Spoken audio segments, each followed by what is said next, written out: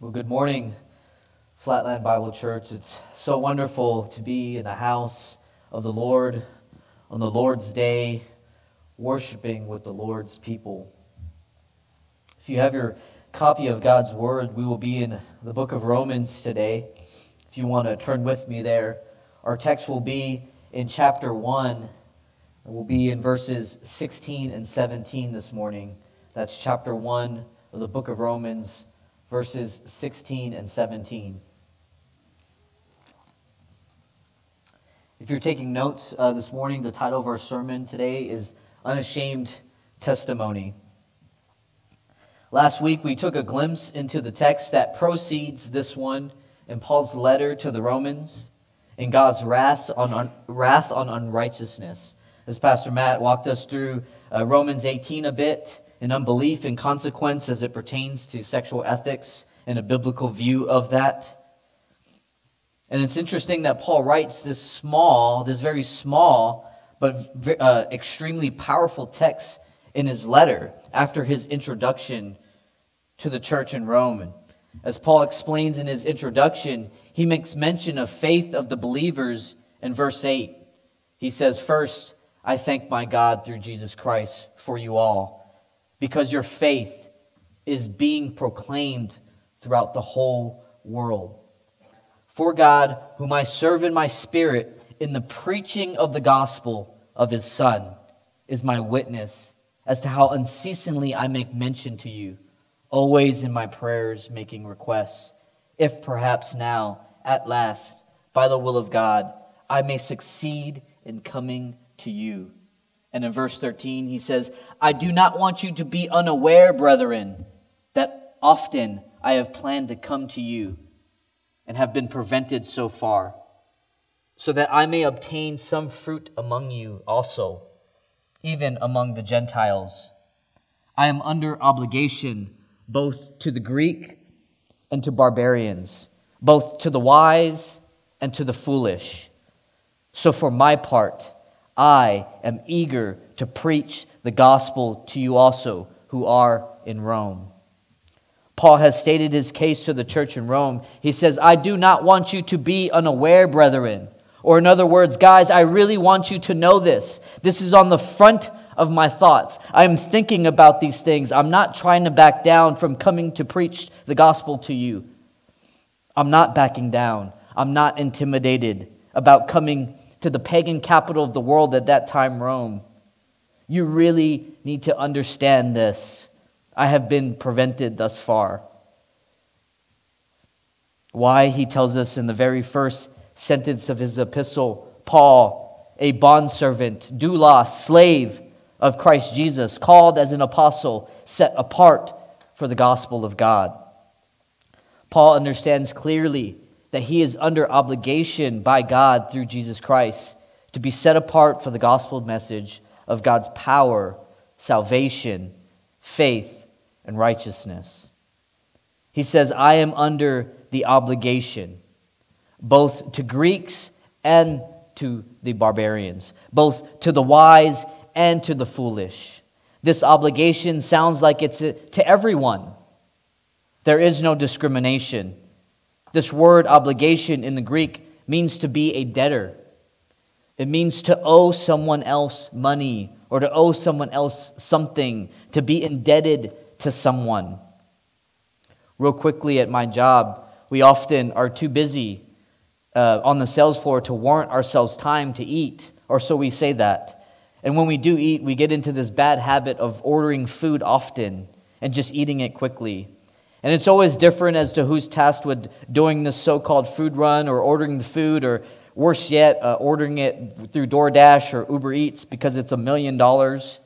When it's someone else's turn other than mine, I'm quick to ask that person, whoever it is that's tasked with that, how much do I owe you? How much did my meal cost? I quickly get on my Apple Pay or Cash App or whatever sort of technology and instantly send money to which I owe that person, or at least I try to. Because why? I absolutely despise the thought of owing someone money, that I'm indebted to somebody. I personally just don't like that. And I don't know about you if you feel that strongly as I do and hate that feeling when you feel indebted to someone, that you might owe them money or a favor, or you've promised them something, and it's just hanging over your head, and you just want to take care of it quickly. You want to pay this person back as soon as possible because you don't want to have that weight over you. You don't want to feel that way. You want to make it right. You want to take care of your business, of your debts, of your promises, of your obligation. Well, this is similar to what Paul is saying here. He's indebted by God to preach the gospel. He's been set apart by God for this very purpose. So he will not back down, no matter what the cause or no matter what the cost. That's why he says next, "For my part, I am eager to preach the gospel to you." It was on the forefront of the Apostle Paul's mind to bring forth and preach the gospel fully, freely, faithfully, and fearlessly. He was tasked and felt the weight and obligation through the Holy Spirit to bring forth the good news that brings great joy. And so now naturally, we get to our text today that Paul states next. This statement by Paul is a very powerful, in fact, we will get to this, but it is an extremely explosive statement. And he brings forth in this statement the very summed up version of what he is about to expound in his letter to the Romans. He's about to unveil and unravel this statement, perhaps the most theologically in-depth explanation of the gospel all throughout Scripture, the book of Romans. To quote John MacArthur on these verses, he says, quote, "These two verses expresses the theme of the book of Romans, and they contain the most life-transforming truth God has put into men's hands. To understand and positively respond to this truth is to have one's time and eternity completely altered." End quote. These words summarize the gospel of Jesus Christ, which Paul then proceeds to unfold and explain throughout the remainder of his epistle. Today, we will look more deeply into this explosive statement with explosive power that brings forth explosive implications as it summarizes the book of Romans. Please stand with me one last time as we read together the word of the living God. Romans 1:16, starting in verse 16, this is the word of God.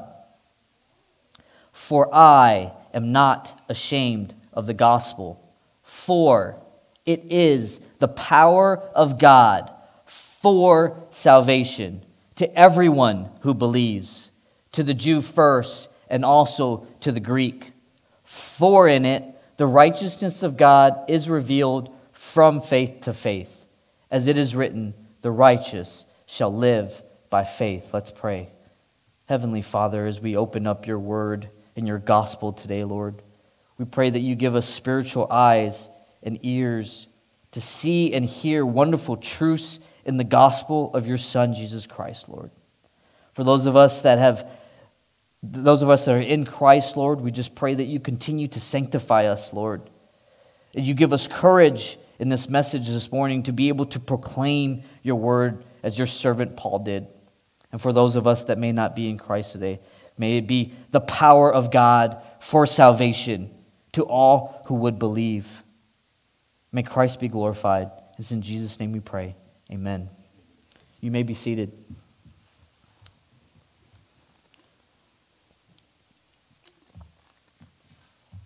Our first heading this morning is the gospel unashamed. Our first observation of our text this morning is this very bold and resolute proclamation from the Apostle Paul, "For I am not ashamed of the gospel." We can understand that from the introduction in his letter to the Romans that Paul had not yet been to Rome to be with the church there, to pray with the saints, to preach the gospel. However, that did not mean that Paul was absent from evangelizing the gospel of Jesus Christ everywhere that he could be. and every place that the Lord had decreed for him to travel to preach the gospel of his Son. He fully expresses these thoughts in his second letter to Timothy. In 2 Timothy chapter 1, starting in verse 7, Paul says, "For God has not given us a spirit of timidity, but of power and love and discipline. Therefore, do not be ashamed of the testimony of our Lord, or of me, his prisoner, but join with me in suffering for the gospel according to the power of God, who saved us and called us with a holy calling, not according to works, but according to his own purpose and grace, which was granted to us in Christ Jesus from eternity, but has now been revealed by the appearing of our Savior, Christ Jesus, who abolished death and brought forth life and immortality to light through the gospel, for which I was appointed a preacher and an apostle and a teacher. For this reason I also suffer these things, but I am not ashamed. For I know who I have believed, and I am convinced that he is able to protect what I have entrusted to him until that day." Paul explains vividly to his disciple Timothy this reason of his unashamed testimony of Jesus Christ, and exhorts him, "For God has not given us a spirit who is fearful or who is timid. Therefore, do not be ashamed of the testimony of our Lord." And then he reminds Timothy of the power of God's gospel, not according to works, but according to his own purpose and grace, which was granted to us in Christ Jesus, who abolished death, who brought forth life and immortality through the gospel. Through the gospel of Jesus Christ, has the ability to abolish the sin of sinners, dead in his trespasses, and bring forth life and immortality, not by works, but by his own purpose and grace. This is the good news of the gospel. Paul knew it and had no reason to be ashamed of it. He said, "Join me in suffering for the gospel." Paul was aware of what he was and would endure for the sake of preaching the gospel to a sinful world who would beat him, who would stone him, and who would imprison him throughout his ministries and missions. And yet, he did not waver. He was not discouraged. He was not disheartened by these things.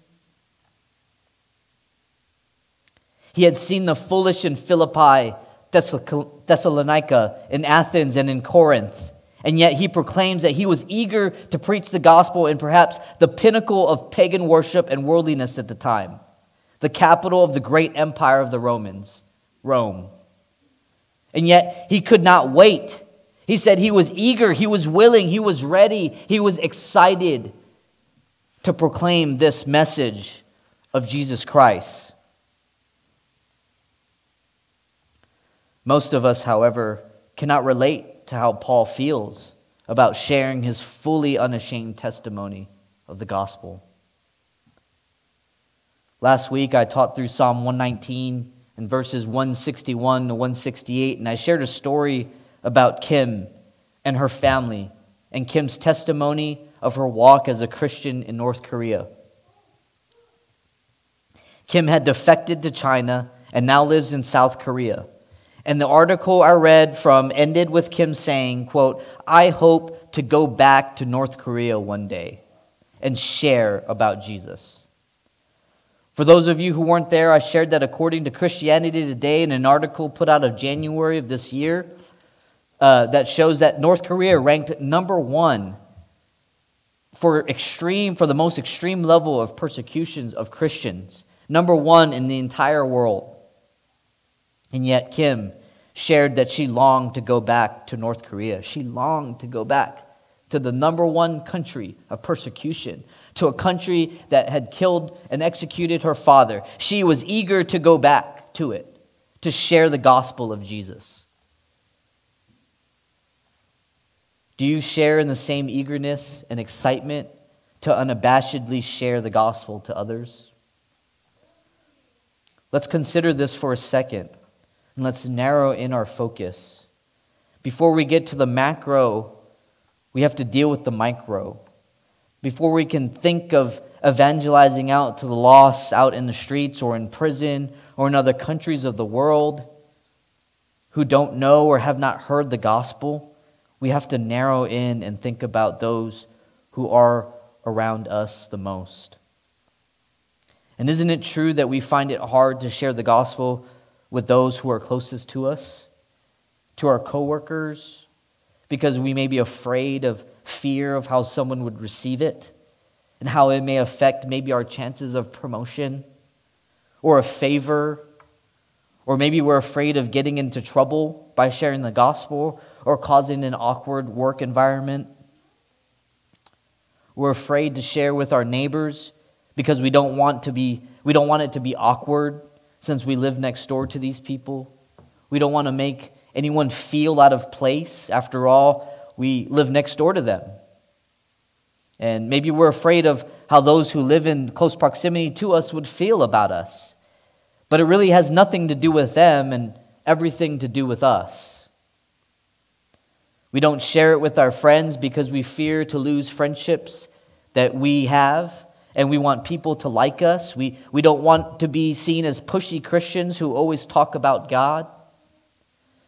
We don't want to speak the truth in love and tell our friends that they're leading a life of unrepentant sin and what it will cost them if they don't turn and flee and run to the cross.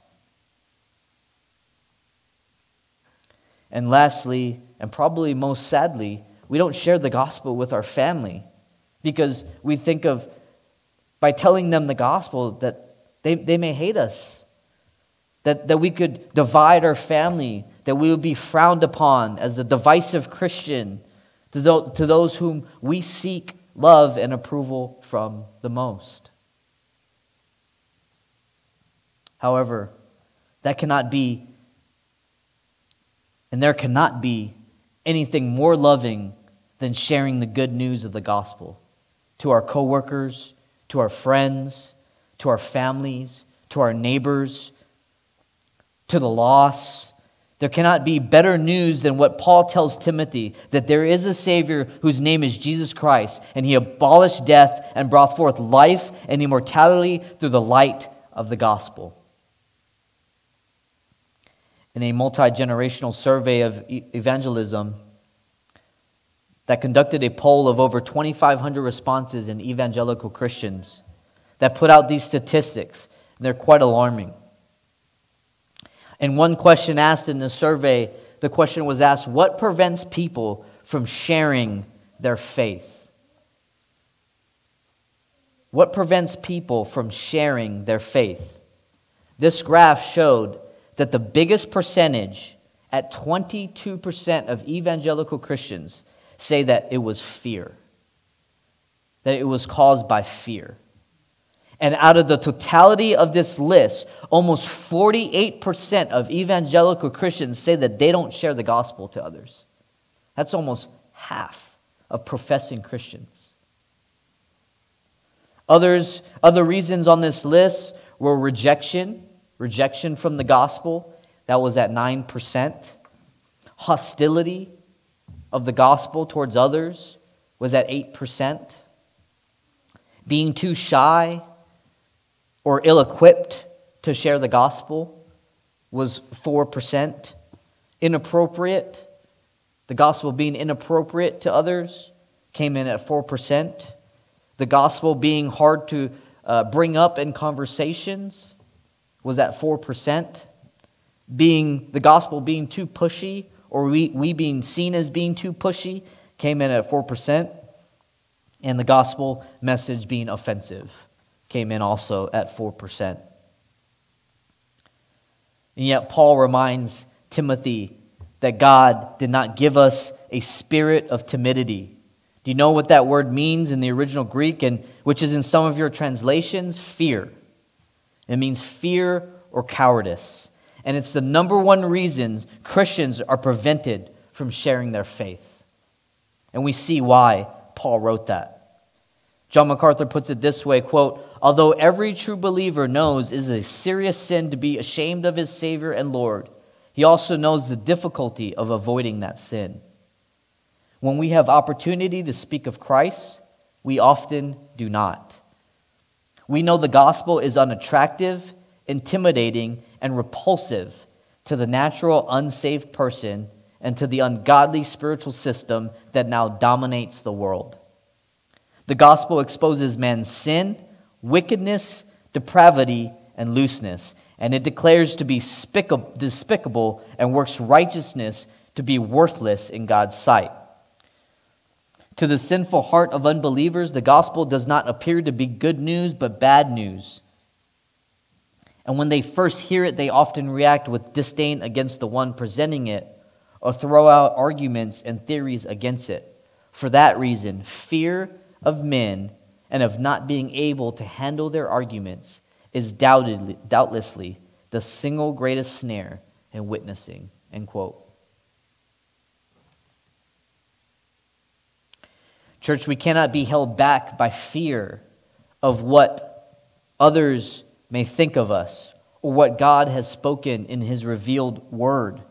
We often think when we witness of Christ and share the gospel that the tension that lies is between us and the other person, but that should never be the case. Our only job is to share the truth of the gospel with the lost clearly and concisely, and then allow the living and active words of God to do the work in that person's heart.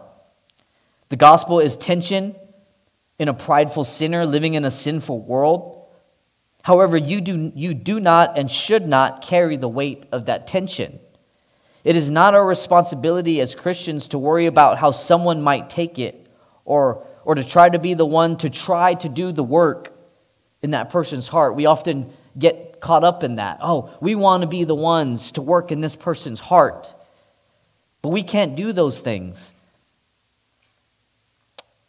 The work is only done in God's word and through the Holy Spirit.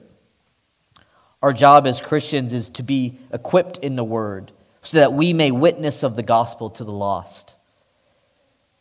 The Apostle Paul now gives us 3 reasons to not be ashamed of the gospel. Let's take a look at our text. For I am not ashamed of the gospel. Why? For it is the power of God. First reason Paul is not ashamed, he gives it to you. For it is the power of God. Our second heading this morning, the gospel power. The gospel contains the omnipotence of God. The word omnipotence in theology, it's a fancy word used to describe an attribute, or what theologians call a perfection of God. It's used a better term than attribute, a perfection of God. It describes His ability, God's ability to do anything consistent with His nature. I'll say that again. It describes God's perfection and ability to do anything consistent with His nature. He is creator and sustainer of all things. God chose out of His own good and perfect will, and God has chosen in eternity past to use His gospel to display His power. Only the gospel has the power of God to transform lives. Only God's power can save people from sin and give them eternal life. In Paul's first letter to the church in Corinth, he wrote of this power of the gospel. Pastor Matt walked us through this probably about a month ago, but let us be reminded in this text in verse 18 in chapter 1, Paul says, "For the word of the cross is foolishness to those who are perishing, but to us who are being saved, it is the power of God." Verse 20, where is the wise man? Where is the scribe? Where is the debater of this age? Has not God made foolish the wisdom of the world? For since the wisdom of God did not come to know God, God was well pleased through the foolishness of the message preached to save those who believe.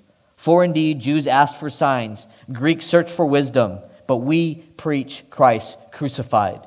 To Jews a stumbling block, and to Gentiles foolishness.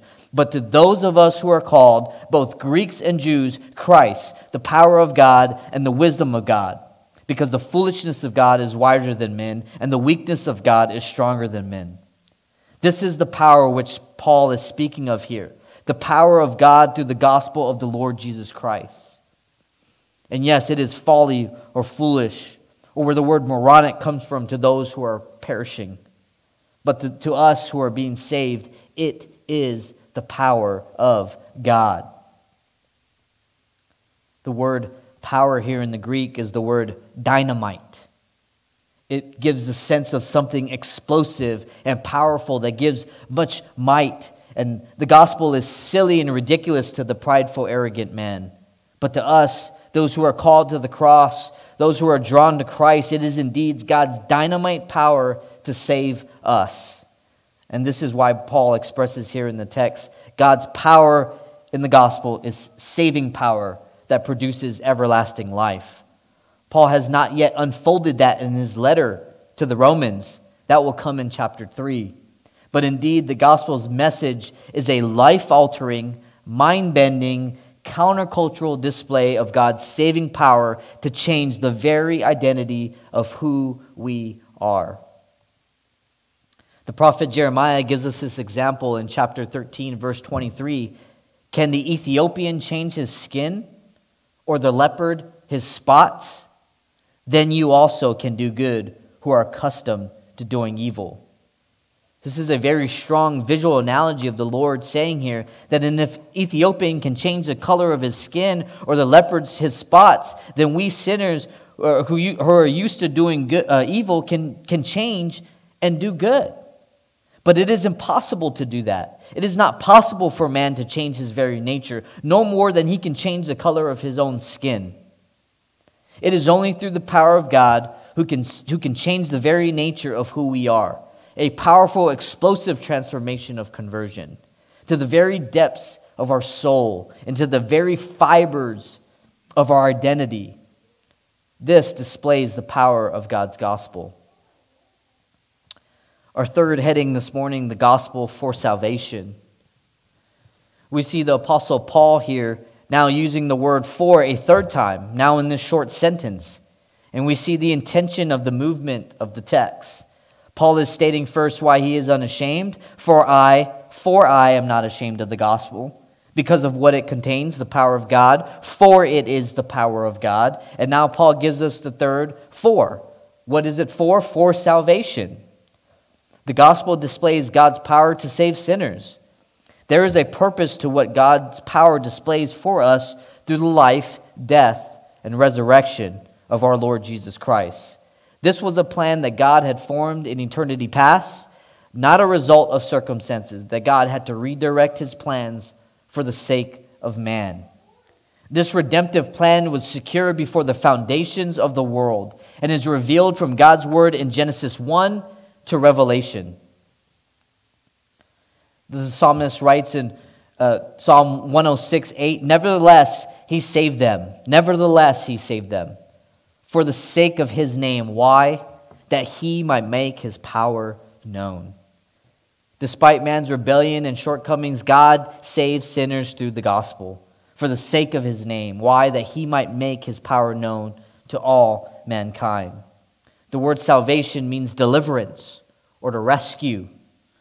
Paul is pointing out here that God's power in salvation rescues or delivers men from their sin, from the ultimate penalty of sin, which is death and judgment.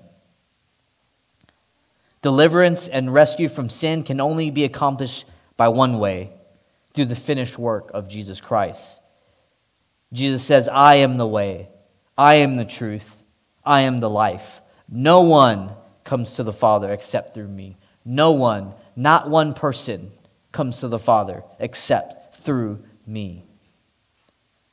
Any other work-based salvation cannot and will not deliver and rescue a sinner from his sin. It is a lie, church. It is a dead testimony that leads to a dead end. The power of God for salvation is found only in the gospel of Jesus Christ. And that is why Peter in Acts 4, verse 12, filled with the Holy Spirit, says, And there is salvation in no one else. Why? For there is no other name under heaven that has been given among men by which we must be saved. Forgiveness of sin, deliverance from sin and judgment, deliverance from God's wrath, as we learned about last week, and what Paul is about to unfold next in his letter to the Romans. An eternal life is gained and lived by faith in Jesus Christ. Salvation is an understanding that nothing within us or that nothing that we can do can make us right standing in front of a holy God, but only what Jesus Christ did for us by taking the penalty for our sin on the cross, dying on the cross, raising 3 days later, signifying his accomplished work, and ascending into heaven where he is seated at the right hand of the Father, is the only thing that provides power in salvation. We cannot change our identities of who we are. And who are we? The Bible says, what does God's word say that we are? Born in iniquity, sons of disobedience, children of wrath. We stand condemned, dead in our trespasses, but only by the grace and mercy of God. He changes our identity, our very nature and core. Those who are in Christ are now called children of God, sons of obedience, co-heirs with Christ. Notice, this gospel call is not for only certain people to share with. The gospel call does not need to be met with a strict criteria or certain conditions to be shared. It is not to be kept for conditional circumstances that dictate who we are or who we should share the gospel with. Paul states clearly next that this gospel invitation is for all who believes. In cell psychology, we are taught that there is a certain type of psychology that goes along with people who buy from people they can associate with. People want to buy from people they like, or they find a commonality with, or a common understanding with. Salespeople are taught to mimic behaviors and agree with clients and customers to emulate their habits and their behaviors, or so to speak, to be a mirror and to be reflective and reflections to their own selves. However, this can be a very dangerous way we go about sharing the gospel.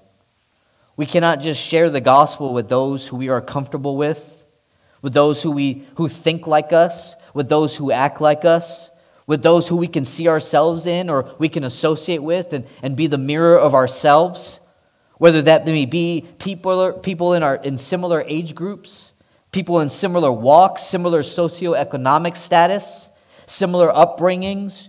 We are to share the gospel to all. For the call of Christians is to share the gospel to the ends of the earth. That is why Paul clearly states that he is under obligation to both Greeks and barbarians, both to the wise and to the foolish. There is no discrimination to those who should be made as we preach the gospel and share God's word to the lost in the world. That is why later in his letter to the Romans in chapter 10, he says in verse 12, "For there is no distinction between Jew and Greek, for the same Lord is Lord of all, bestowing riches on all who call on him." And then in verse 14, "Then how will they call on him in whom they have not believed? And how are they to believe in him in whom they have never heard?